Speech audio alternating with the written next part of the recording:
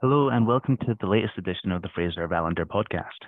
I'm Jack Williamson, an economist here at the Institute, and today I'm joined by our Deputy Director, Emma Congreve. Emma, thanks for joining us today and for our weekly update on all things economics. So I'm going to kick right off.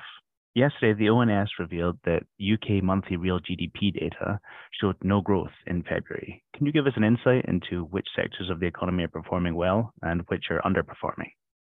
Yeah, it's been an interesting few months with GDP statistics because what we've actually seen in some of the figures month to month has been the impact of some of the strikes that have been happening. Obviously, it makes sense that the public sector is quite a large part of our economy. So if teachers, civil servants, doctors, nurses are downing tools, then that will affect, obviously, the amount of output that they are able to contribute to the economy. So what we have seen is in February, as we've seen in previous months, that the impact of this strike action is actually driving kind of the whether or not we're seeing a rise or a fall in the numbers. So that's certainly what we've seen in February, with the ONS thinking that it's particularly the teacher and civil servant strikes in February that are the main drivers of this small fall in GDP over the month. It's still kind of around zero. We're still kind of teetering on that precipice of recession or no recession. But in terms of some of the other sectors, there was a little bit of good news, particularly in retail. There was a bit of a expansion in that sector in February. Construction also growing, but we did have a fall in production output. So it is all on a bit of a knife edge, really. So whilst, not terrible news, nothing beyond what we were expecting, still GDP figures that are very much sort of putting us around the zero mark. But as far as we know, that's going to continue for some time. Thanks. Stagnation's hardly a cause for celebration, but in the context of previously expected recession, things are definitely looking marginally better. There's still a lot of debate about whether the UK will enter a recession this year. Although, like we said, it is looking less likely. What do you make of the recent IMF forecast that the UK economy is predicted to shrink by 0.3% in 2023? Yeah, so the IMF figures out this week covered quite a lot of countries, and the main headline that we saw was that the UK is kind of at the bottom of the pack for 2023 in terms of G7 economies. It's very uncertain. It's very difficult for any forecaster to be operating in a kind of inflationary uncertainty that we're facing at the moment. But most people are kind of consistently saying that they think we'll either have very weak growth, but quite possibly over the course of the 12 months of 2023, probably the sort of balance of opinion at the moment is more likely that we'll have a reduction in GDP, so our economy will shrink. Now, that's not necessarily the same as saying we will be in recession, because recession has a very technical definition of us being in a negative growth for 2 quarters. Of course, you can have a contraction over the year and not meet that definition of a recession. I guess the key takeaway from that is it doesn't really matter exactly how we label it. It's still going to feel the same. We're in, as you said, that kind of stagflation, stagnation. Well, both of those terms are correct in terms of what it feels like at the moment. And we had forecasts out few weeks ago as part of our commentary, which were for Scotland, pointing to an overall contraction in 2023. Don't think there's any new information out since then that would make us change that view. Although, things will change over the course of the year. So yeah, it's not a great place for those that care about the health of the economy, clearly. These impacts of some of these issues like strikes are going to continue. We have doctors in England striking at the moment, so that will come through in UK GDP statistics in the next few months, and Scotland's not out of the woods yet in terms of that industrial action. Yeah, that's such an interesting point. An overall reduction in GDP, could could be met despite not going into a technical recession. So keeping on the subject of statistics, there was a letter this week from the UK Statistics Authority regarding the Scottish Government's use of statistics. Can you tell us a bit more about that? Of course, yeah. So the UK Statistics Authority is often asked to review the government's use of statistics, and that can be the UK government, Scottish government, or any of the devolved administrations. And they're often asked to have a look at the way statistics have been used and sort of to pass judgment on whether they are being used correctly or being used in a misleading way. So this week we had a reply from the UK Stats Authority following a letter a Labour MSP had written asking about a set of figures that the Scottish Government has been using over the last sort of 6 months to a year on support for cost of living and some of the money that the Scottish Government says it's put towards cost of living measures. So the figure the government had been using of 3 billion, some analysis had been done by the Scottish Parliament Information Centre that looked at sort of the timeline for some of those announcements and when they actually happened, when the money was actually committed. And it looked like from their analysis quite clearly that some of that money was predating the cost of living crisis. So the issue being you can't spend money on a crisis if the crisis hasn't happened yet. So allocating and saying that 3 billion was all in response to the cost of living crisis, in the view of this Labour MSP was misleading. And as we saw in the response from the Stats Authority, they pretty much agreed and said, it's very important that we have a correct use of statistics by government. They said, and I quote, "We would like to see the Scottish Government communicate externally how policies were chosen to be included in the announcement to aid understanding of how much extra funding was allocated to support the cost of living crisis." So it's a bit of a public rap on the knuckles for the Scottish Government.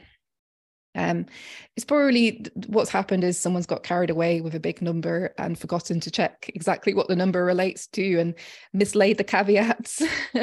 So it's, rather than it being like a deliberate attempt to mislead, but still there should be procedures in place to make sure that that doesn't happen. And this figure was used multiple times. It wasn't just a one-off. So, we would hope the government will learn the lesson from this and be a bit more careful with how they're using figures like this in the future. Thank you. Staying on the topic of Scottish Government, they've been in the news this week for other reasons, but from an economic policy perspective, what have we seen from the first few weeks of the new FM?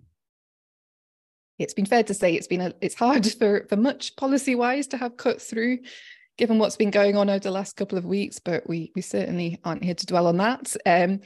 In terms of what's sort of coming through in terms of position on the economy and economic and policy, we haven't had a lot to go on just yet, other than what we saw in the reshuffle. So that gave some hints as to what might be to come.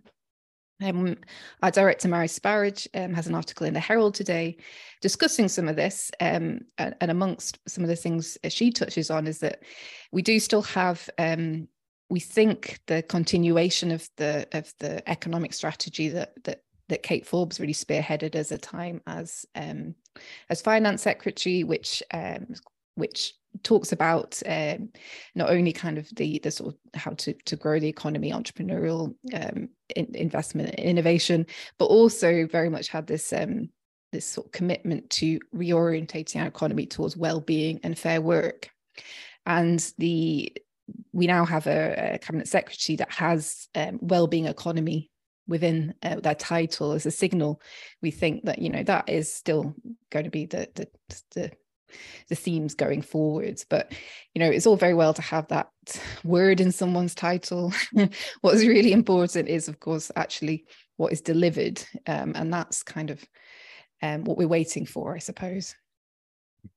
It might be too early to tell, but it would be great if you could give our listeners a bit of a guide on some of the things we can expect the FM to deal with going forward. What's big on the plate?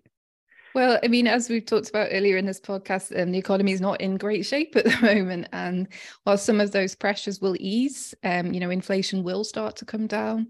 Energy prices are and will continue to come down. Some of those pressures on businesses and individuals will start to ease. But obviously there is a lot that government policy can and should do to kind of spearhead recovery, investment, and move us forward, rather than just making sure that we're equipped to deal with what comes next. So quite exactly what the new program from this FM will look like, it is too early to tell, as you say. And he will probably take over the summer in order to kind of really assess what his priorities are. I would expect, there's usually a program for government that comes out sort of August, September. And that's kind of where we will really see whether there is a change in direction. And we'll be thinking ourselves over the summer maybe what some of those things are that he should be prioritizing and thinking about. But short term, there are a few things in particular that will have to be dealt with. One of the things we're mindful of, and again, this is touched upon a bit in Mary's Herald article today, is actually the relationship with business. And the reshuffle did see the loss of some key figures who had a relatively good reputation when it came to sort of understanding the needs of business. So Kate Forbes and Ivan McKee amongst them. So we have to, see what will be next in terms of how that relationship will be set. And a key test for this actually will have to come fairly soon. The deposit return scheme was something that came up a lot in the leadership debates. And Hamza Yusuf himself said that he would want to revisit it and look at how it works, particularly for small producers. But that's not the only crinkle that needs to be worked through in terms of the deposit return scheme. And remember, it is meant to come in August, so not long for businesses that are trying to plan to make it work. We've been doing some work ourselves with the hospitality sector, and we've heard some huge concerns from them, some that just refusing to believe it's even going to happen, just kind of hoping and praying it doesn't, because of the implications it will have for them as a business. Not just the kind of, how to the costs in terms of making the return work, but also the storage space they will require as a business in order to store all these items that will need to be returned. It's actually quite a big deal for people. So he's going to have to address some of these concerns soon, because, as I say, it comes in August. Dropping some elements from the deposit return scheme does mean compromising on some of the environmental benefits that the scheme is due to bring. And obviously we have obligations to move forward on areas like this in order to meet climate change obligations. So there's quite a lot at stake here. It's not an easy decision for him to make, but it will be seen probably as a test of where his priorities as a First Minister lie when it comes to some of these tricky questions. So definitely looking out for that in the next few weeks. Is not something he can dodge for too much longer. And then I think we'll have a bit longer over the summer to kind of actually get to know him a bit better and to really understand what some of those longer term priorities might be. Well, thank you very much for your expertise, Emma, and for keeping us updated on all things UK and Scottish economy. Going forward, next week we expect the release of labour market data and some inflation data. So make sure to check in with us. Keep an eye on our website to see what we're putting out and how we're commenting on these updates. And please check out any of our recent publications and join us next time on the Fraser Valander podcast.